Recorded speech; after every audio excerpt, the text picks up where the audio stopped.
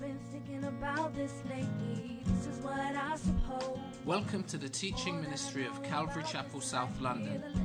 You can visit us at calvarychapelsouthlondon.org. I realize it not sitting right with me.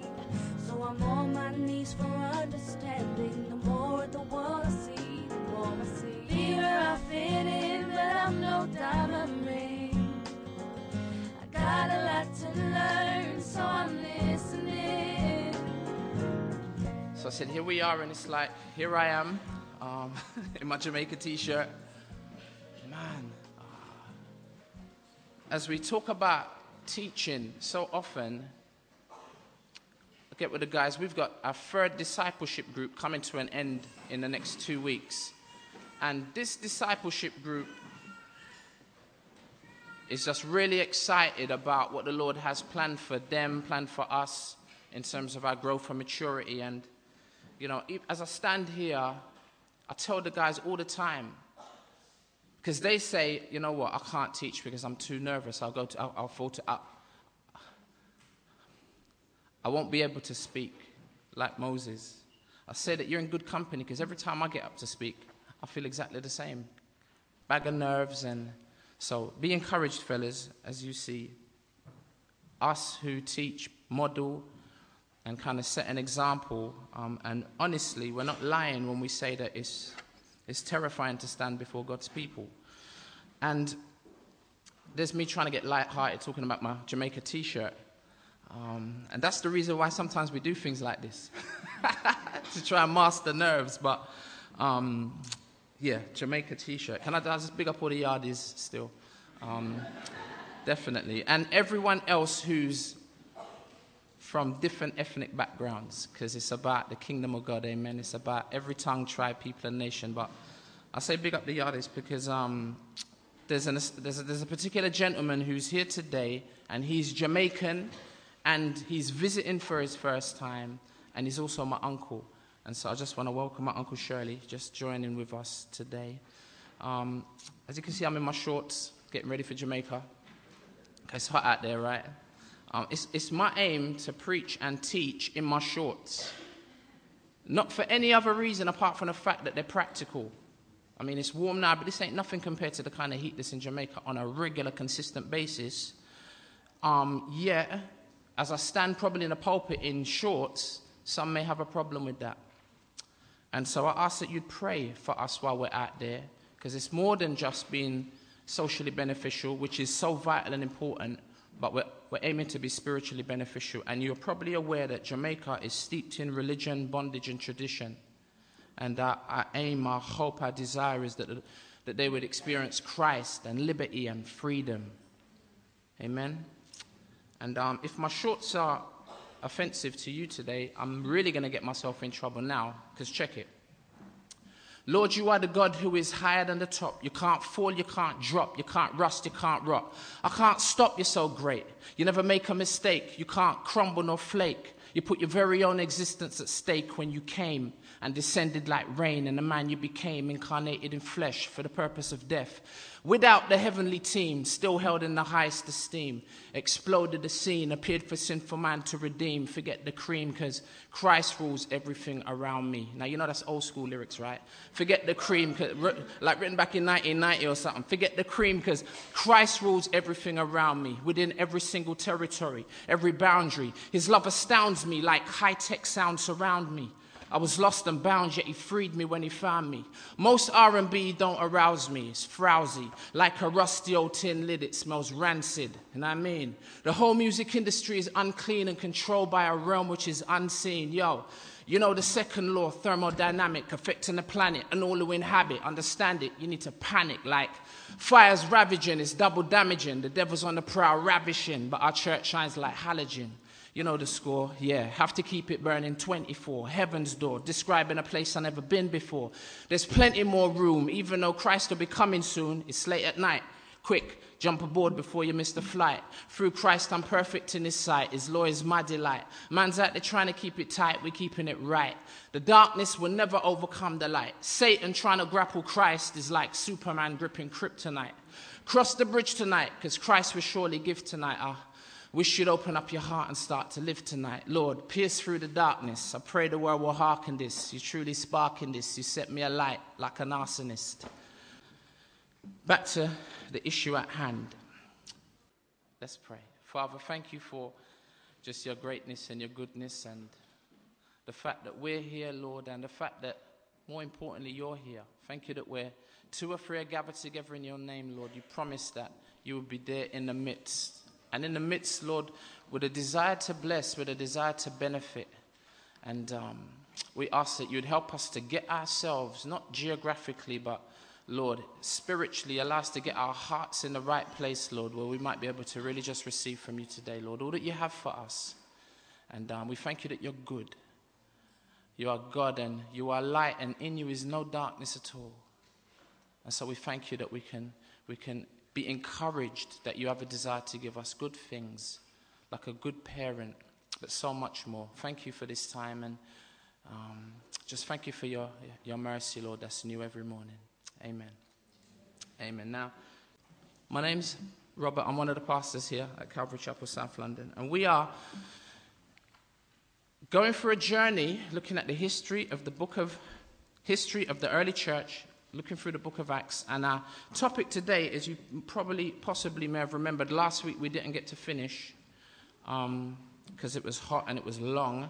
So we're going to try and finish Battered and Scattered today. It's part 2, continuation of last week. And we're going to be looking at verse 1 through 8 of chapter 8. If you would turn there with me, I'm going to start reading. If I can find it.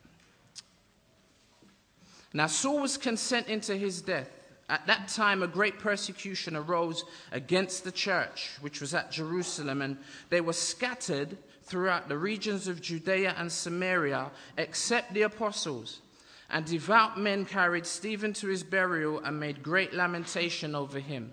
As for Saul, he made havoc of the church, entering every house and dragging off men and women, committing them to prison. Therefore, those who were scattered went everywhere preaching the word. Then Philip went down to the city of Samaria and preached Christ to them. And the multitudes with one accord heeded the things spoken by Philip, hearing and seeing the miracles which he did. For unclean spirits, crying with a loud voice, came out of many who were possessed, and many who were paralyzed and lame were healed. And there was great joy in that city. Arriving at chapter 8, I reminded you last week that we were in the second section of the book of Acts, the second section of the book of Acts. And apart from the first section, which we've already dealt with, chapter 1 through 7, get used to this chart because we're going to look at it from time to time. We are in this section, which is chapter 8 through 9, particularly looking at the expansion of the church into Samaria and beyond. The expansion of the church into Samaria and beyond. And we've spent 4 weeks this week just in these first few verses. Last week we had a look at chapter 8, verse 1 through to verse 4. I'll just read them to refresh our memories. But this particular section is so vital for us to understand and appreciate, particularly in the time that we're living, because, as you know, the book of Acts doesn't really close. It continues. It continues, and so this is a very important section for us to appreciate as we understand and see how the gospel began to move from that central place in Jerusalem, as the Lord Jesus said, as it says in chapter 1, verse 8, from Jerusalem out into Judea, then further out into Samaria and into the uttermost parts of the world. And one of the things I tried to recap last time was the first 2 messages, and the first one was God has an agenda. We sometimes conveniently forget this. Without time to go into it, because that's what messed me up last week, the second thing that we looked at in that second week at the beginning of chapter 8 was growth and motion. Growth and motion. The need for for both of those things, growth and motion in our Christian experience. So vital. And we saw how all of these elements were displayed in this newly found, this newly planted church at Jerusalem. We noted that the church, as you just saw, is not a building, but the church is a collected and assembled people group. So vital to understand and appreciate that. A group that grew and continued to grow over the decades and over the last 2 millennia. Bringing us to our time period. And we selected one person. It was a woman. From this group of collected individuals, one person, one woman I chose to look at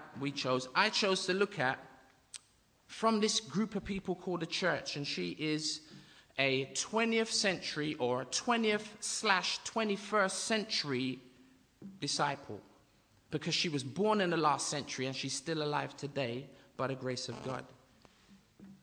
She's a modern missionary. Her name's Helen Roosevelt.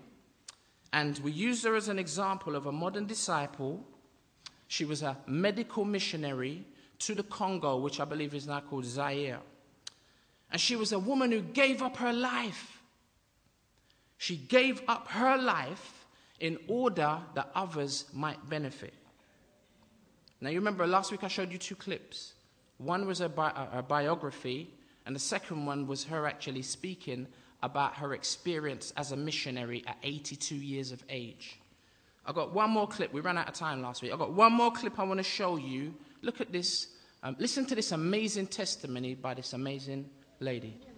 As well as organising the school, another part of Helen's work was supervising the maternity unit. Day and night, expectant mothers arrived from the villages. Often there were emergencies requiring surgery. Sleepless nights and perpetual tiredness became a way of life. But occasionally, something very special happened. This reminds me of a story when I hadn't been out here very long. I was called over one night to the maternity, and despite everything we did, very sadly, the mother died. We were left with a little tiny baby, much smaller than this little thing, little premature baby. And I knew that the problem to keep the little baby alive was to keep it warm enough. So people, midwives, one went out to get the boxes we used to use as cots, the cotton wool to wrap the little baby in, put hot water bottles either side of it to keep it warm. And one girl came back into the room and said, "Terribly sorry, doctor, we boiled the kettle, we took the hot water bottle, we were filling the bottle, sudden bang, burst hot water bottle." And she added, "It's our last hot water bottle." And the next day at midday I went to have prayers with the orphanage children, as I always did. Any of the kiddies who wanted gathered round for prayer time. And I'd given them different things to pray for. And then I mentioned this little baby and asked them to pray for the nurses, that they'd be able to stay awake all night to see that the baby didn't get cold. Told them about the burst hot water bottle. And the baby had a little 2-year-old sister who was crying because her mummy had died.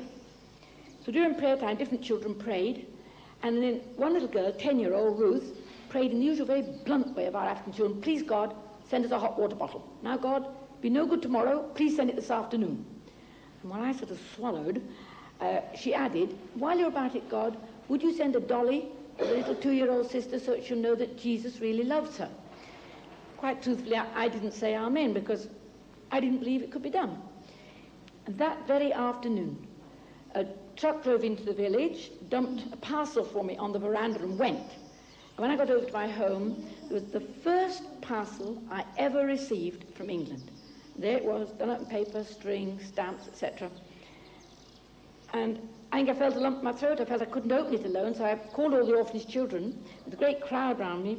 We opened the parcel, we pulled out lovely knitted jerseys, bandages, soap, and as I put my hand down into the parcel, I pulled out the brand new rubber hot water bottle.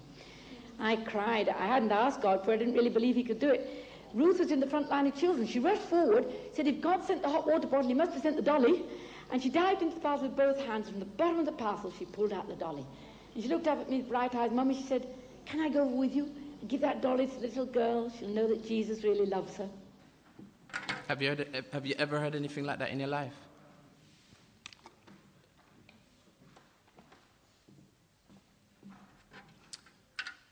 I show that with reference to what we talked about last week in regard to the importance of recognizing that as a Christian, you are on a mission.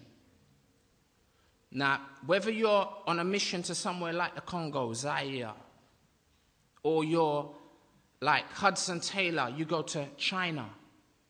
And like Hudson Taylor, you don't go to the periphery. Right? That's the outside of China, kind of where it's nice and on the beach, and even though that's where we're going in Jamaica. He said, no, I'm not going to stay on the outskirts. He says, we're going to take the gospel inland. And there began the first inland mission to China. We're being exposed to these type of individuals to help us to remember that our comfort zone is not necessarily where God desires for us to continue.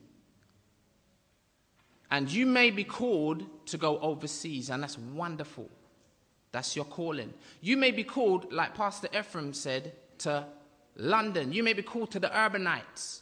Like I've felt called for the past 15 years. That's why we used rap music. That's why we used hip-hop. Not because we're enamored with it. We can take it or leave it. It's a means to an end. We're not overcome by the method, but that's what it is. How many of you know it's a good method? It's a good tool to use. I'm saying you may be called here, you may be called to local missions, but wherever it is, near or far, across the Atlantic or right here or across the street, you need to realize that you are here on a mission. And I show that just to help us appreciate God's call on our lives with regard to the Great Commission. Now, Jim Elliot said, he is no fool who gives up what he cannot keep in order to gain that which he cannot lose. He is no fool who gives up what he can't keep in order to gain that which he cannot lose. Jim Elliot, another martyr. Modern missionary martyr who lost his life for the gospel. May God inspire us and encourage us to lay down our lives, if need be, literally. Normally, it's not going to mean that. It's not going to take you laying down your life, literally. But, as it says in the book of Revelation, we must be prepared to do that. It says they overcame, didn't they? By the blood of the Lamb and by the word of their testimony. We can all quote that part. Well, how about the piece after that? How does the next part go? It says they loved their lives not, even unto the death. So, here we are still summarizing. Then, after looking at those clips, we began to talk about the three things that I didn't finish, the three things that happened as a result of Stephen's death, the result of Stephen's martyrdom. The first thing was there was a great persecution. The word in Greek is mega. There was a mega. Now we understand that. That don't even need definition. There was a mega or a great persecution. We see that in verse 1. The second thing that we see is that they were, after the persecution hit, what happened? They were strewn or sprinkled or spread or scattered. It says in verse 1 and in verse 4. They were battered and they were scattered. Now, in trying to stomp out the fire of Christianity, the church's persecutors had actually ended up simply spreading its embers. Starting churches like little fires everywhere, and those fires would grow. Like Joseph in Egypt, they meant it for evil, and the Lord turned it around for good, remember? Can you see a similar pattern in your life? Can you see a similar pattern in your life where stuff begins to go horribly wrong? And the first inclination is, boy, I'm a Christian. Lord, I'm your child. Why on earth would all this drama be happening in my life? Right, if we're honest. Can you see a similar pattern in your life where things just begin to go horribly wrong? Things are not going right. Things are not going the way that you would desire. Well, don't be surprised. Beloved, think it not strange concerning the fiery trial which is to try you as though some strange thing has happened to you. But rejoice inasmuch as you are a partaker of Christ's joy. We get to enjoy his joy, but no, partaker of his sufferings, like Helen Roosevelt mentioned last week. Luke then says in verse 1, they were all scattered throughout the regions of Judea and Samaria except the apostles. He says they were all scattered. This is one of what very often comes across as a contradiction. You know, often the Muslims want to point out the quote-unquote contradictions in the Bible, because that's what it seems like, but it's not. See, here Luke says they were all scattered, but he doesn't mean all in total. We know that he didn't because he immediately mentions an exception, which is the apostles. They stayed behind. But Luke is referring to the great majority, probably the Hellenistic Greek-speaking Jews like Philip, who we're going to be introduced to in a little while, but we're going to meet properly next week. Like Stephen, who got martyred, Philip was a deacon. And again, probably Greek-speaking. These that get scattered, these are those who make up this group that is dispersed. Probably Greek speakers taking the good news to other now Greek-speaking Jews. Do you remember when the Lord Jesus was with his disciples? He said, don't go to anyone apart from the Jews. We saw that a few weeks ago. Then we see Jews not just going to Hebrew-speaking Jews, but now we see them going to another category of Jews. They're going now to Greek-speaking Jews, and in a little while we're going to see them go to individuals who are not even Jewish. And there's a progression and there's a pattern. Acts chapter 11, verse 19 says, now those who were scattered after the persecution arose over Stephen traveled as far as Phoenicia, Cyprus, and Antioch, preaching the word to no one but the Jews only. So they're going to consistently keep this up until a particular point. Now, it says the apostles stayed behind. The apostles probably stayed behind because they were less likely to be persecuted as the Greek-speaking Jewish Christians.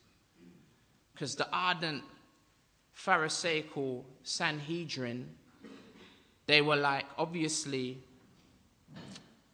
out to get Jesus believers. But the particular and specific targets would be those Jews who are kind of like half Jews. You know what I'm saying? Those who weren't born in Israel, come from different places, yet they were Jews, but they didn't even sound like Jews. They probably didn't even look like Jews. So it was easier for them to persecute them rather than the indigenous Jews. And they did, didn't they? That's why they took out Stephen. It was like nothing to take out Stephen, because he was one of those Hellenistic Jews, even with a Greek name. Plus, the disciples or the apostle probably stayed behind because someone had to look after, obviously, the individuals or the believers who were left in Jerusalem and take care of them. So there's two reasons why the apostles probably remained in Jerusalem. Now, verse 2 says, and devout men carried Stephen to his burial and made great lamentation over him. Devout men. Probably Jews who were not Christians. Probably Jews who were not Christians, who were devout or cautious Jews. They were good men, men of conscience, men of character, like Simeon in Luke chapter 2, starting at verse 25. It says, "And behold, there was a man in Jerusalem whose name was Simeon. And this man was just and" what? Devout. He was waiting for the consolation of Israel, and the Holy Spirit was upon him. And it had been revealed to him by the Holy Spirit that he would not see death before he had seen the Lord's Christ. So he came by the Spirit into the temple, and when the parents brought in the child Jesus to do for him according to the custom of the law, he, that is Simeon, took him, that is Jesus, up in his arms and blessed God and said, "Lord, now you are letting your servant depart in peace according to your word, for my eyes have seen your salvation, which you have prepared before the face of all peoples, a light to bring revelation to the Gentiles, ultimately, eventually, and the glory of your people Israel."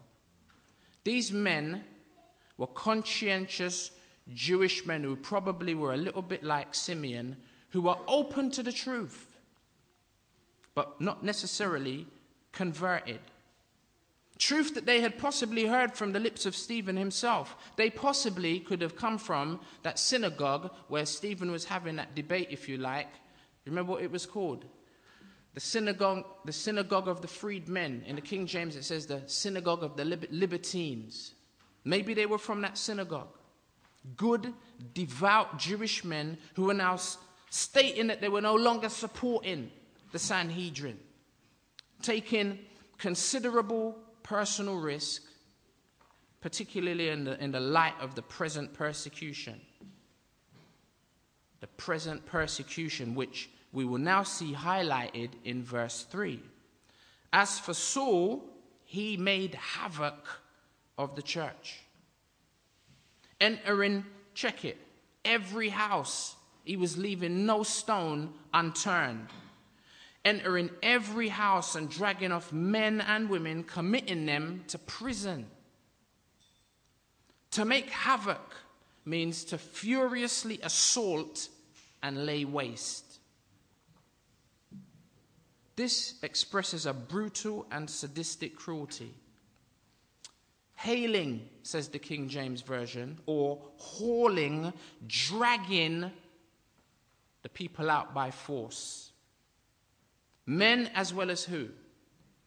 It'd be one thing to grab a man by the scruff of his neck and drag him down on it, like floor him and drag him out. But not just men, also hauling out, dragging out women, then throwing them into prison. As opposed to, and in contrast to these devout men, Saul, on the other hand, is hell-bent on genocide. Sounds like a strong word, right? Well, listen to Paul himself say in Acts chapter 22, verse 4 and 5, "I persecuted this way to the death, binding and delivering into prisons both men and women, as also the high priest bears me witness, and all the council of the elders, from whom I also received letters to the brethren. I went to Damascus to bring in chains even those who were there to Jerusalem to be punished." Saul begins to destroy the church. I nearly said Saul started to destroy the church. But I would have been right. But then I would have been wrong. Because it's both. We're going to come back to that. Oh, the painful progress of God's agenda. Is there pain in your experience as God works out his agenda in your life? Is there pain in your experience as God works out his purpose through your life? All those who live godly in Christ Jesus will encounter pain, will suffer persecution, 2 Timothy 3 verse 12. But apart from all the pain, look at the beautiful outcome in verse 4. Therefore, those who were scattered went everywhere preaching the word. Not everyone went and was scattered and went complaining and murmuring. And I'm a king's kid. Wagwan. You know what I mean? Like you hear very often believers talk, like chatting about, yo, I'm a king's kid. I'm the head and not the tail. I'm above and not beneath. I'm blessed coming in. I'm blessed coming out. Like, where's my scepter and my throne? A lie?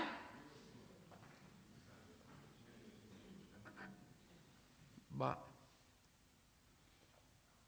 the progress of God's agenda, highlight God's, in inverted commas, God's agenda, that comes with pain. It don't come with bling or shine. That will come as we lay up our treasures, not here on earth, but up in heaven. Amen? It's a completely different focus. It's a different agenda. And one that is this one, the painful agenda, is not so popular. It's the way of the cross, and it's hard, and it's straight, and it's difficult, and it's uphill often, and it's lonely. A lie? But like Paul said at the end of 2 Timothy, he said, you know what, I'm being poured out, and I've fought the good fight, I've run my race, and I kept the faith. Therefore, for me, there is laid up a crown of righteousness that the righteous king will give to me. And he says, I'm here at my last defense, and he says, everyone has deserted me. Demas and some of the others I can't remember, they've all left me. And it's me, one here, about to get my head chopped off. But he said, the Lord stood with me. See, it's the way of the cross. That's what's up. That's what's Shelley, as my man said one time.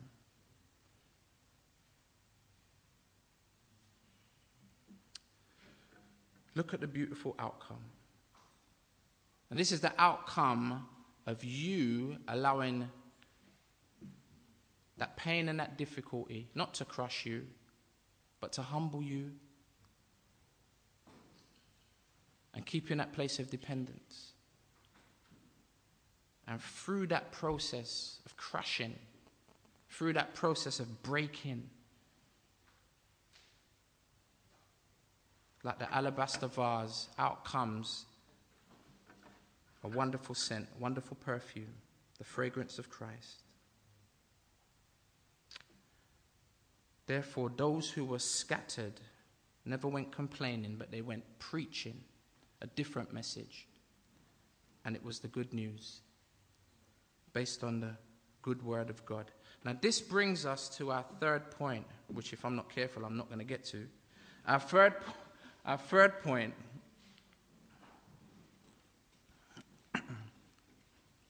the Christians were battered and scattered,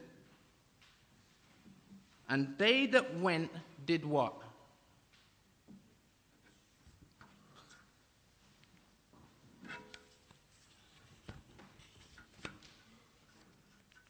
They were battered and scattered. It's real cheesy, what can I say?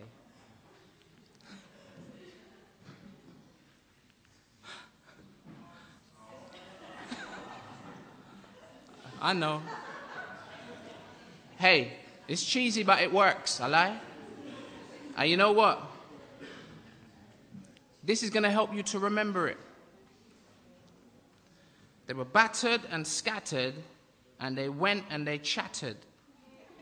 Typical MC, right? Old school at that. Stephen's martyrdom brought a mega persecution, which led to a great dispersion. And the great dispersion led to widespread evangelism.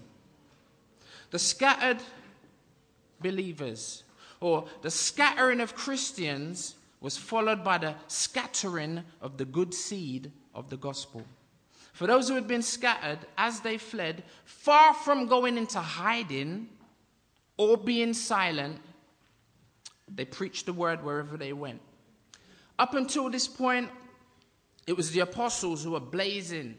It was the apostles who were representing. It was the apostles who were taking the lead in the face of the violent threats. Now, however, as John Stott says, as the apostles stayed in Jerusalem, it was now general, regular believers who took up the evangelistic task. Not that they all became preachers or missionaries as a full-time vocation. The statement that they preached the word is misleading. The original Greek rendering doesn't mean more than shared the good news. These Christians were far from professional preachers, but simple witnesses. They were amateur missionaries. How many of you know very often it's not a clear, extensive, amazingly great clarity in terms of communicating the gospel, like with every single point, every single fine and a minor point that gets people saved. I mean, that's good, and that's what we should aim for. But very often that's not what happens. Paul says in 1 Corinthians 3, an individual will sow the seed, and then another person will come along and do what? They'll water it. Now, what do they water the seed with?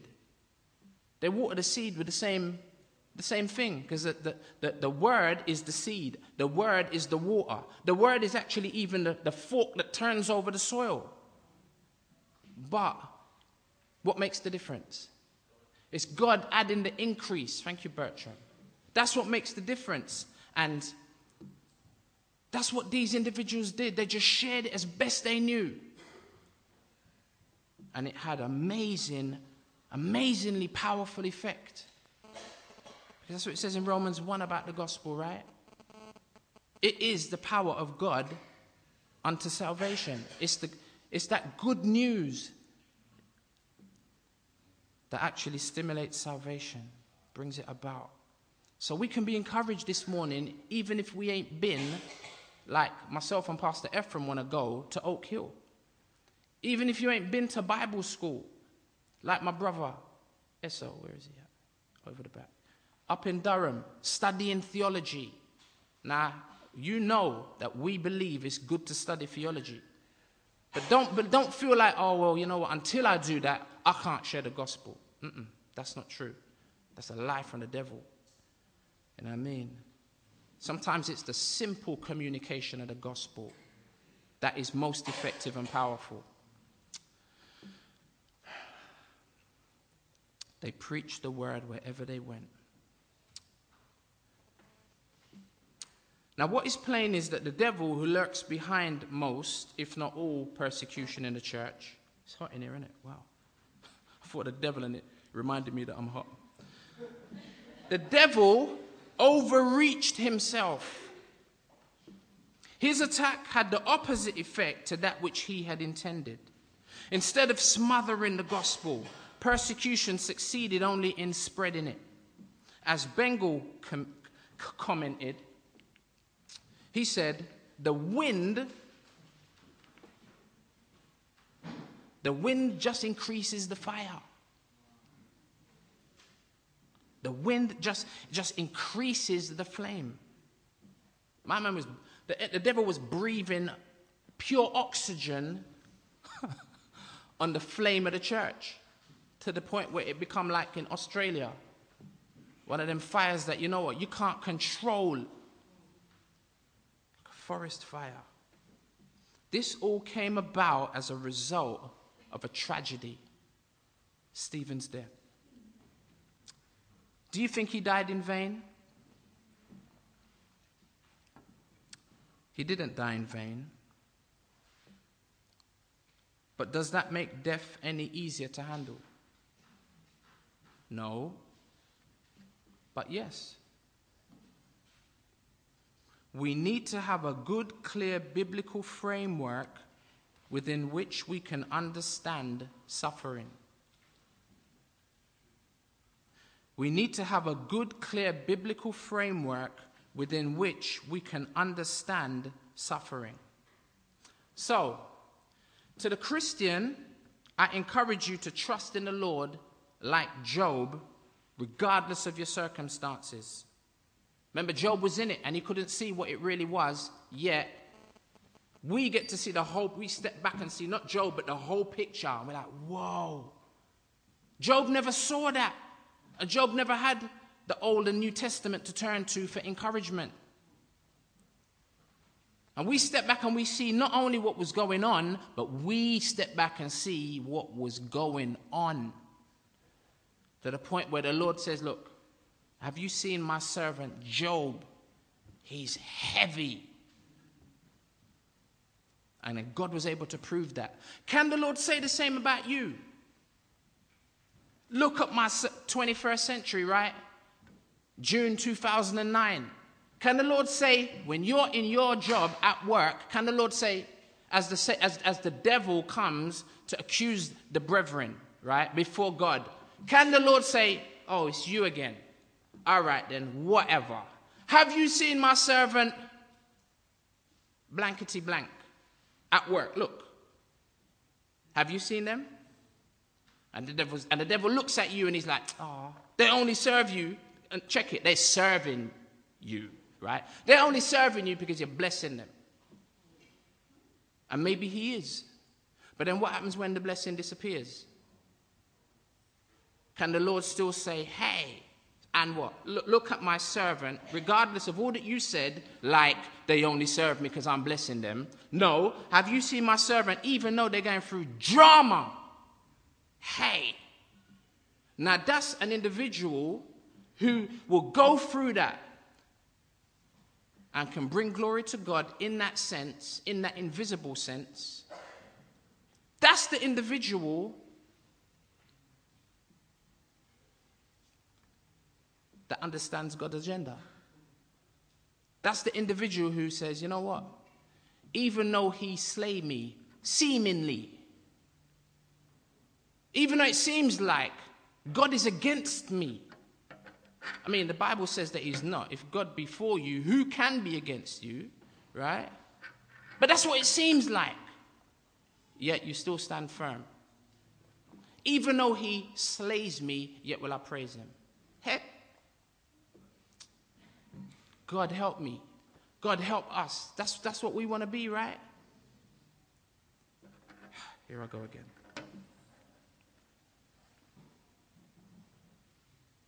We need to have a good, clear, biblical framework within which we can understand suffering.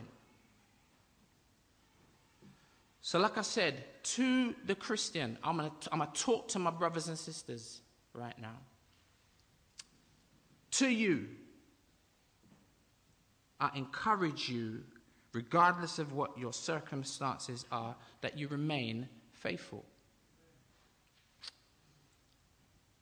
Because the Lord may just be using you with regards to his agenda like Stephen. Now look at verse 5 and verse 8 as we get ready to close. And I said I'm going to speak to my brothers and sisters, yeah?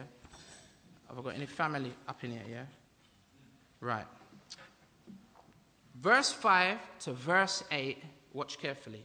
Then Philip went down to the city of Samaria, and I'm only going to skim this. We're going to get into it next week. But, verse 5, then Philip went down to the city of Samaria and preached Christ to them.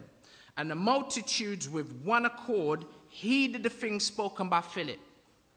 Powerful, you know what I'm saying, testimony to the goodness and the grace of God and the gospel, and bare people respond. Multitudes, one time, Not even nothing long. Well, I'm going to wait another 5 minutes because I know there's someone in here who, and the Lord is, they never had to bother with that. One time. Hearing and seeing the miracles which he did. Now, who wouldn't? Look what happens. For unclean spirits, crying with a loud voice, came out of many who were possessed. And many who were paralyzed. Imagine you see someone who's paralyzed, quadriplegic, get healed. Genuinely. Not the stuff that we quote unquote see all the time. I mean, genuinely, where they can go doctor and get it properly verified. And hey, all the doctor would get saved. Genuine miracles they see Philip doing. Lame people being healed. And look at the result, verse 8. Check it. Through all the pain and the suffering and the difficulty, look at the result. And there was great joy in that city. Imagine how many possessed people, crippled physically and spiritually, lame, weak, unattended and lonely people.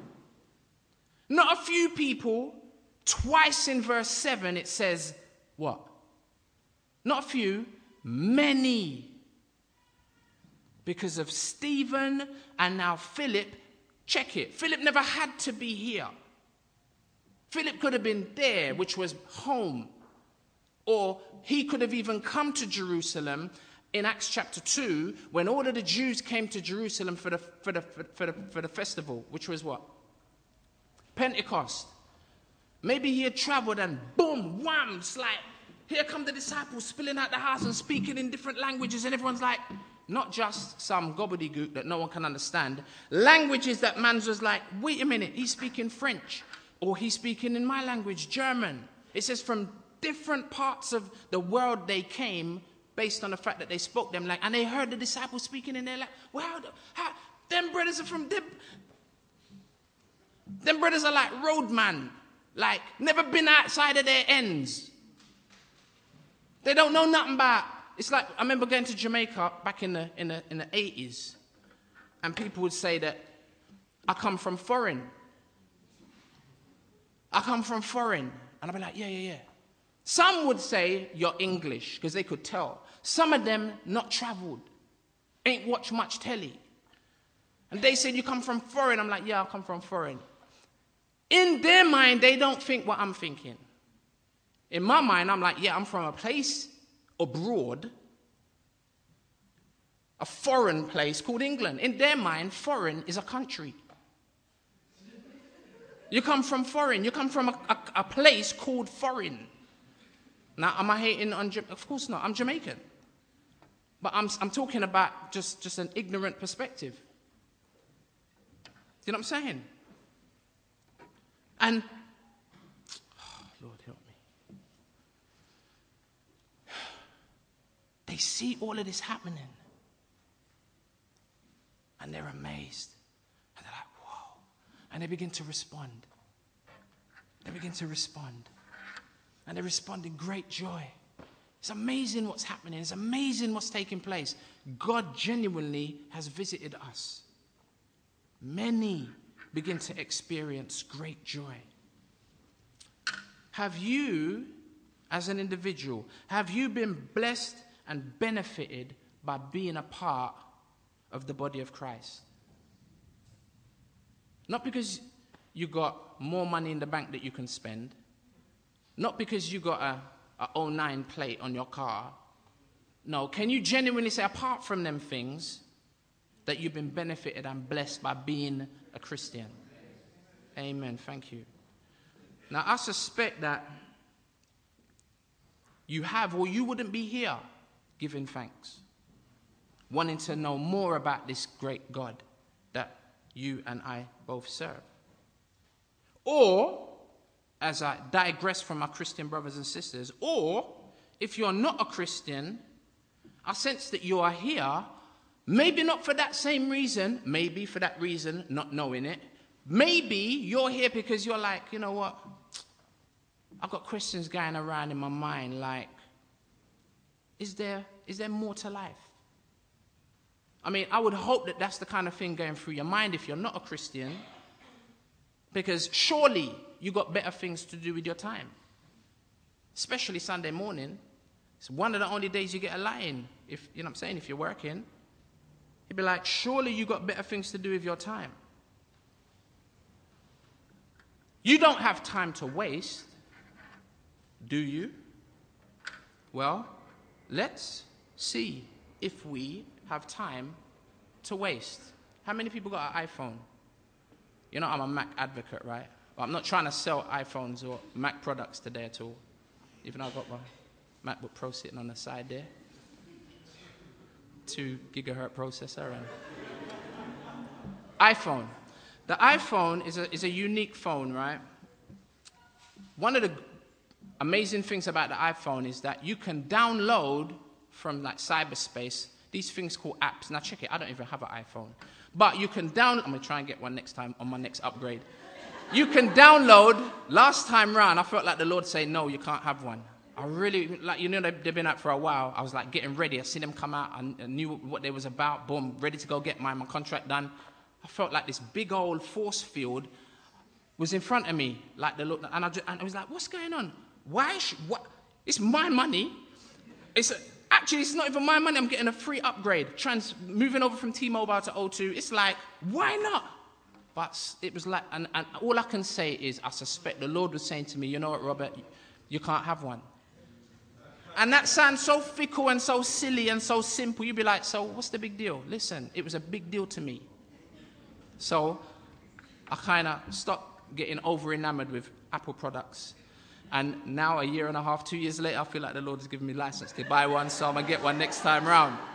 So look, if you got an iPhone, you can download these things called apps. And they're different programs, and there's enough of them you can download, loads of different types. Now, there's this one particular one that me and Marky was talking about last week. It's called, now remember, forgive me for my extrapolation, because I will take us off the point. The point is, do you have time to waste? My answer to that is I don't think so. And if you download this particular app called Death Calc, it will remind you that you don't have time to waste. Because Death Calc predicts, check it, your life expectancy. You type in your date of birth, right? And then you type in whether you're a smoker or if you're a drinker, then you type in whether or not you do exercise. Sometimes it might be, I don't know, 5 times a week you might exercise, or if you're someone who kind of ain't really on it like that, but you're a 2-time-a-week person who do your exercises, or you never do exercise. You got to type in all of this information. Then it will come up with your estimated death date. Now, obviously, it's all hype, right? To a degree. Now, Death Calc is not one I'd recommend you download, right? But iDef, which is the one that Mark's got and which is the one I'm going to get, I would encourage you to get. You know, I should get commission from Mac still, from Apple. A lie? Selling these, I'm not even trying to sell the product, but iDef. iDef, on the other hand, calculates the decades, years, months, days, minutes, and seconds till your death at an estimated age of 74 years. Now, up there it's got 76. Don't watch that because that's America, right? But the average life expectancy for a male and female average in this part of the world is 74 years. Now, that's iDef. If you're actually interested, this application can be found on the iTunes store. Check it in the entertainment category. Now, knowing your limited time frame, hello. Can I ask you a few questions? Now, remember, I was talking to my brothers and my sisters. Now, I shifted from my brothers and my sisters onto those of you that don't know the Lord. And you don't know where you're going to, where you're going to go when you die and your heart stops beating for the last time.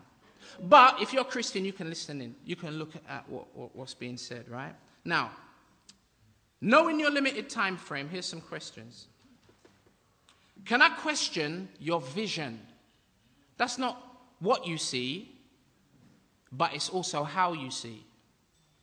Can I question your vision? Can I challenge your destiny as you would see it? I'm only asking the question. Can I challenge your destiny as you would see it? Can I provoke you to consider an alternative direction?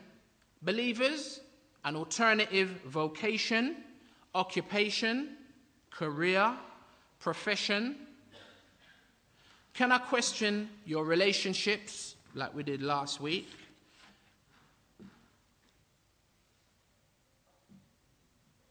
I am 41 years old. According to a life expectancy of 74 years, I have how many years left? 35? No. 33? Close.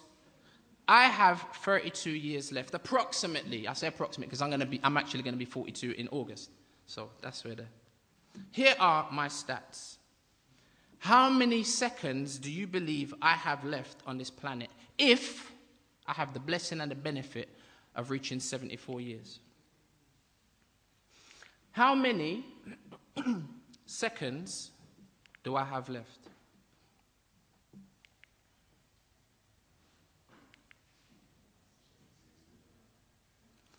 $1,041,400,000 odd. That's how many seconds I got. Now it sounds like a lot, right? Big time. Enough time. All right. How about in minutes? I have 17,356,680 minutes left. Still sounds like a lot, but how about in hours? I have 289,278 hours and counting. Now that don't sound so good, does it? Not if you're 41, it don't. Okay, how's that in days? Look, it gets worse. How about that in days? I have 12,000, just over 12,000 days left. Now that is not funny, that's scary. Particularly when you think about it in weeks. I got 1,000. You're hoping that there's going to be another digit there, right? I have 1,721 weeks until I'm 74 years old. And I'm 41. Good. That's if I'm lucky enough to live until that time. Thank the Lord, my uncle is here.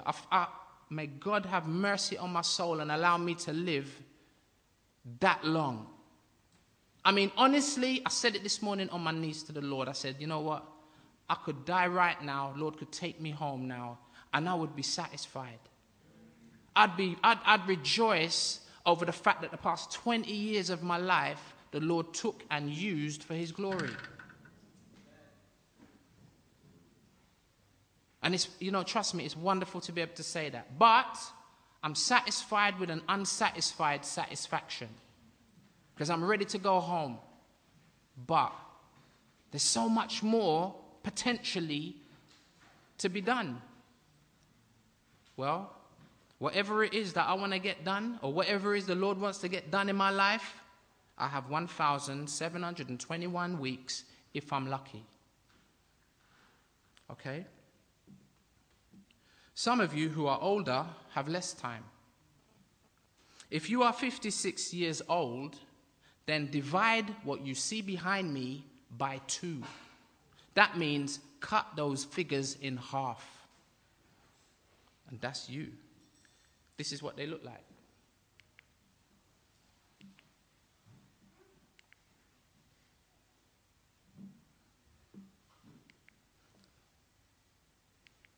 You have 568 million seconds, 25,246 minutes, 420,768 hours. Oh, is that right? Oh, sorry, tell a lie. My bad. Let's do that again.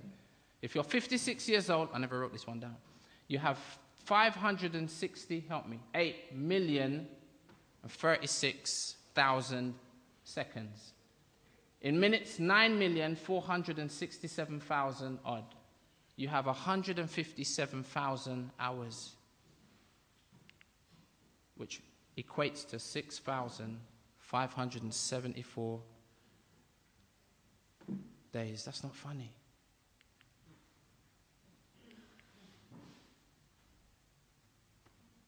Not even over 1,000. 939 weeks. That's if you're 56, because you only have half the time that I have left. Yeah, isn't it? True that. It makes man's... And you know what? Hopefully that's the aim. So that we... Because, very often, what we don't do is, we don't think about the future. That's why enough people ain't got a pension. And then when they get to 60, they're bawling.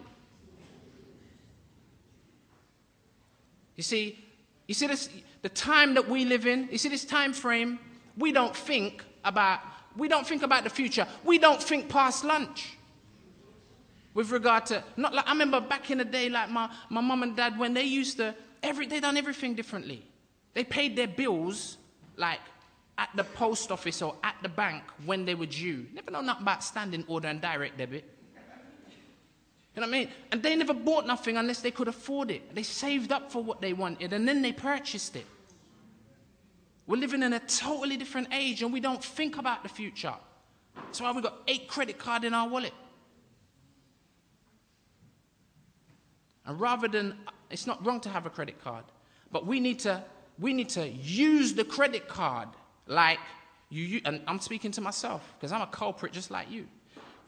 But you get the credit card and you pay it off every month. Now that's all right. That's the credit card working for you.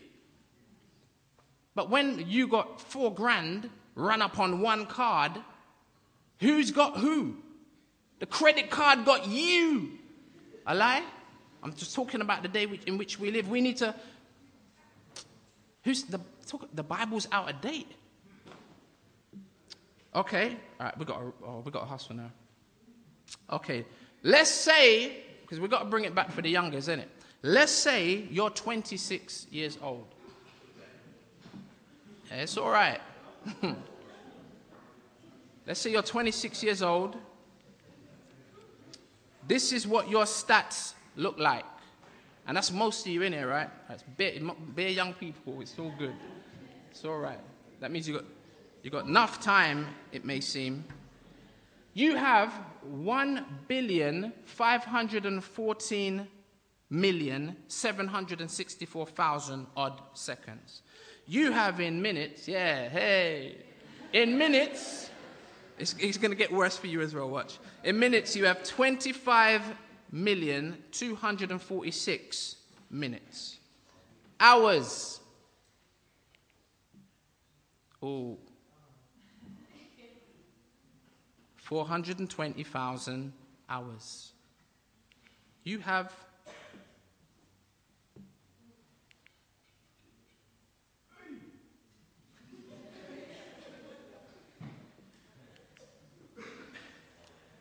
no matter how you look at it, it don't look good.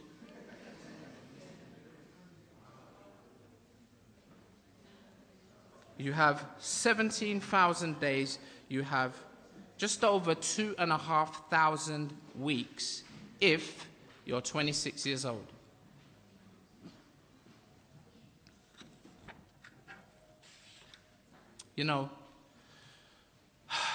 Just last week, and this was supposed to check it, how was I going to do all of this in 1 week? I was going to say this week, which was last week, Pastor Patrick, his brother's partner, died. She was 37 years old. and for no apparent reason, she dropped dead.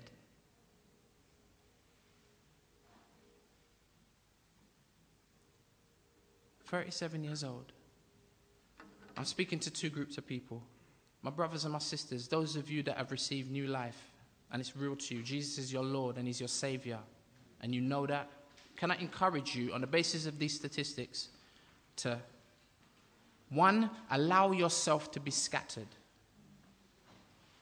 Don't fear it. God's going to take some of you to Europe, maybe Eastern Europe.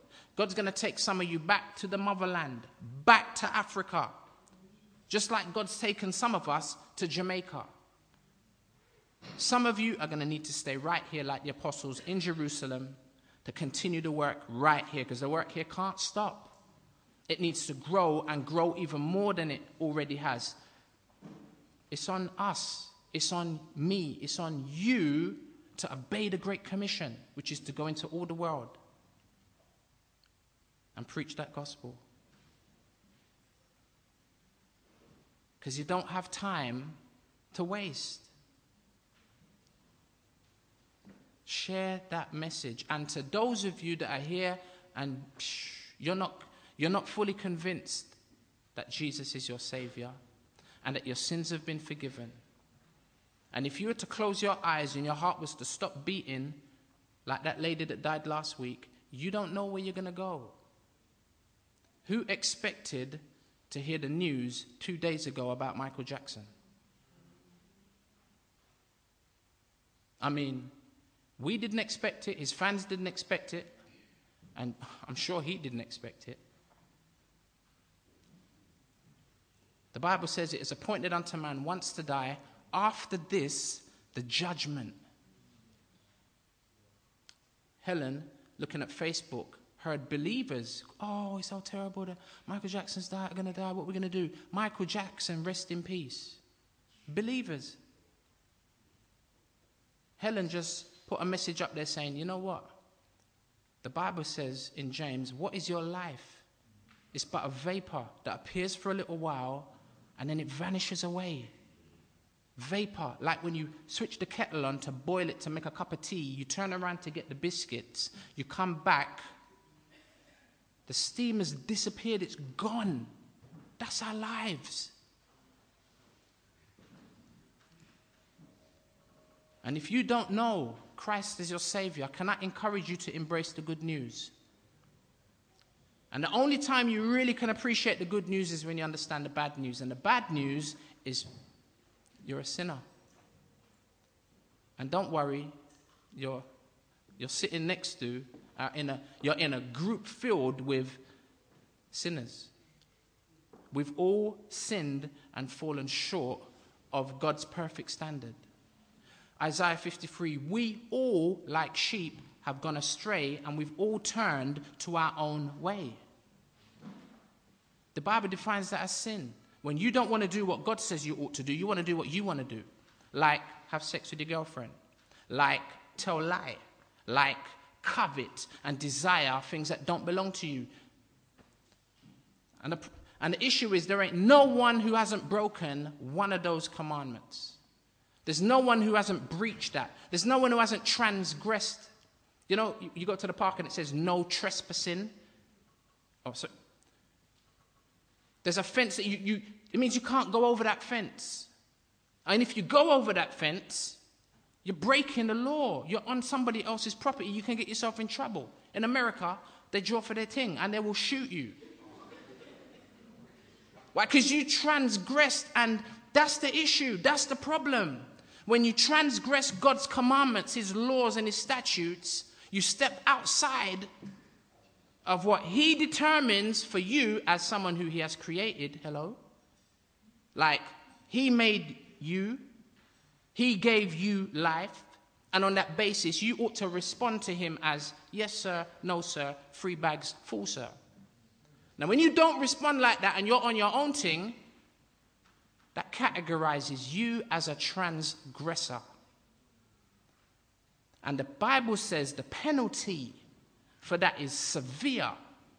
And there ain't no bail that you can pay to get out. The Bible says the wages or the penalty for sin is death. And it's not just physical death, it's eternal death, which is eternal separation from God in hell. God said to Adam when he ate the fruit, here's another one they say is a quote-unquote contradiction. God said to Adam, the day in which you eat that fruit, you shall surely what? Die. Now, everyone's like, well, what's it? Someone said to me at the Adventure Playground when we had family day, come on, like, you lot don't know the Bible. You need man to show you about the Bible. Come here, let me sit down, let me tell you about the Bible. Let me tell you about this God that you think that you believe in who you don't really know nothing about. Tell me. How can this God who made man, that you say, created the heavens and the earth, how can he be asking Adam, Adam, where are you? If he's God, he must know where Adam is. This is what the brother was running on me. I said, bruv, yeah. I said, look, I'm sitting down, you sit down. But we both ended up standing up anyway. If you were there, you probably saw it, right? It's like, then he says to me, all right then. And it's funny because as I was answering him on that point, he then jumped onto some next point. Because he heard the answer was a substantial answer. He then jumped onto this other point about, all right. God said that Adam was going to die if he ate the fruit. Adam ate the fruit. Did he die? like he made this point, you know. Did he die? Did he die? Oh, hello. No, I think Adam's still alive. He's still breathing. He's still talking. Look, he's hiding. And then God's got to go look for him because you don't know where he is, right? Funny. I said to the guy, look, it's not talking about physical death. And this is the point. It's talking about spiritual death. Adam was alive physically, but he died spiritually. And that which was indicative of the fact that God put him, he thrust him out of the garden, out of his presence, out of relationship. And he's now separated from God. That is death. That is what God meant when he said, you're going to die if you eat the fruit. And that's where you are if you've eaten the fruit, which is transgress God's law. He said he only had one commandment not to obey, one commandment, and he broke it. We got 10 and we break them. 10th commandment, don't covet. 9th commandment, don't lie. 8, don't steal. 7, don't commit adultery or any kind of sexual explicit sin like fornication. 6, don't what? 6, don't kill. 5,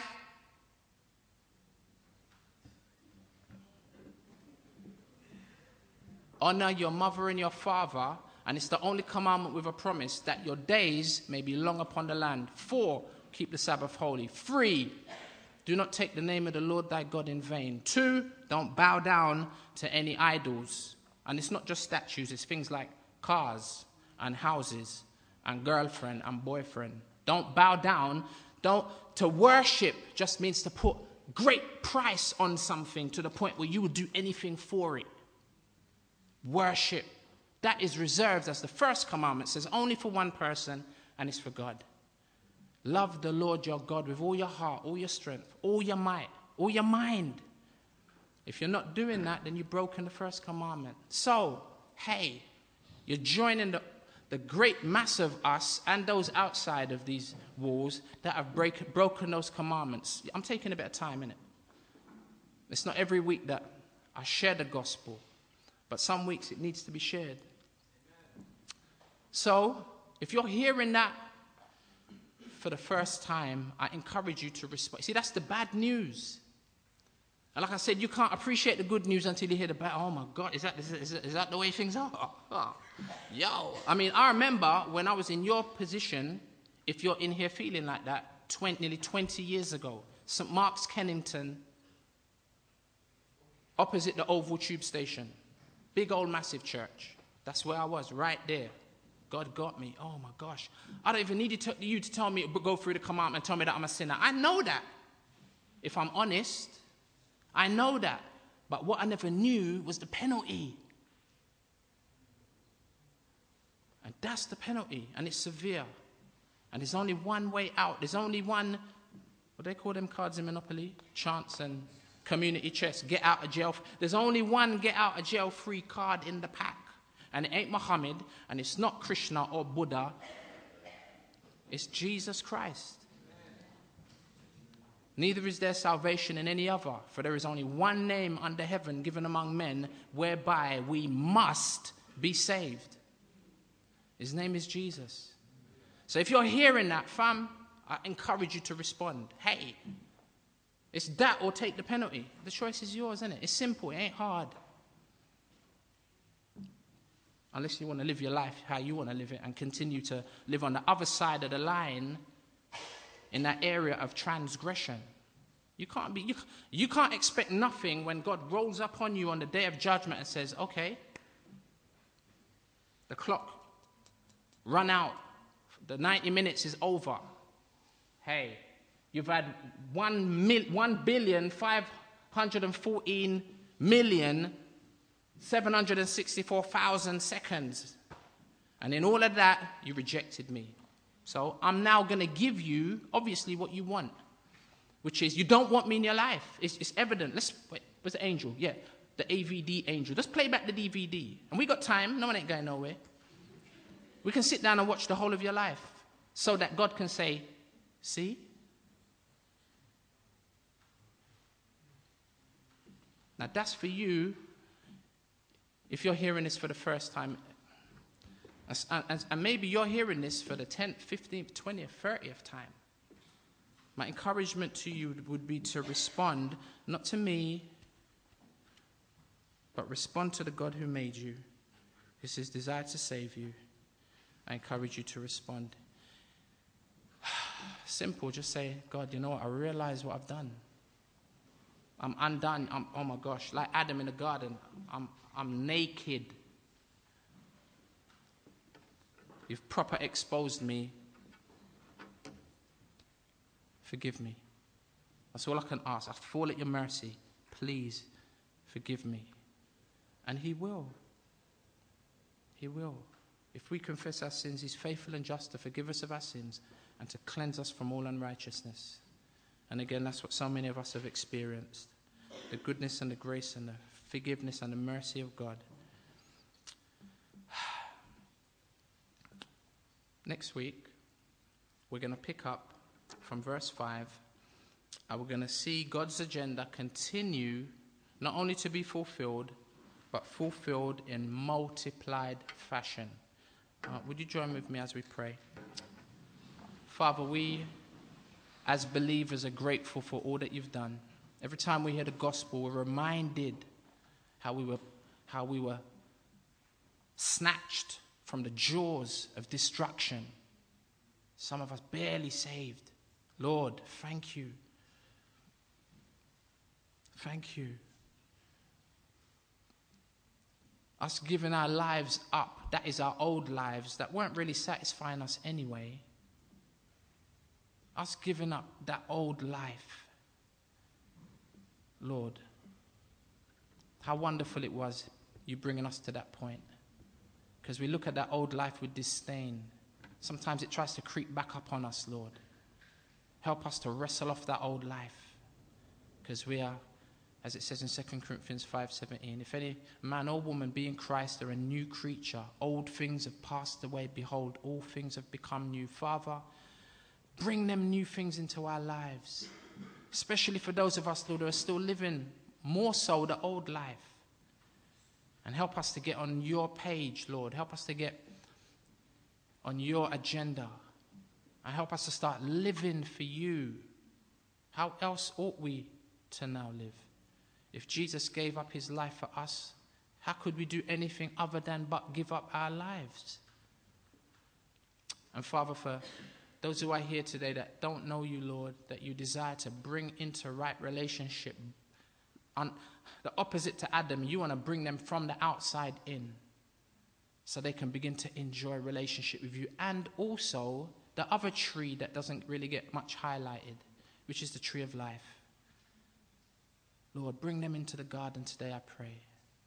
Open up the eyes of their understanding. Grant them repentance, Father.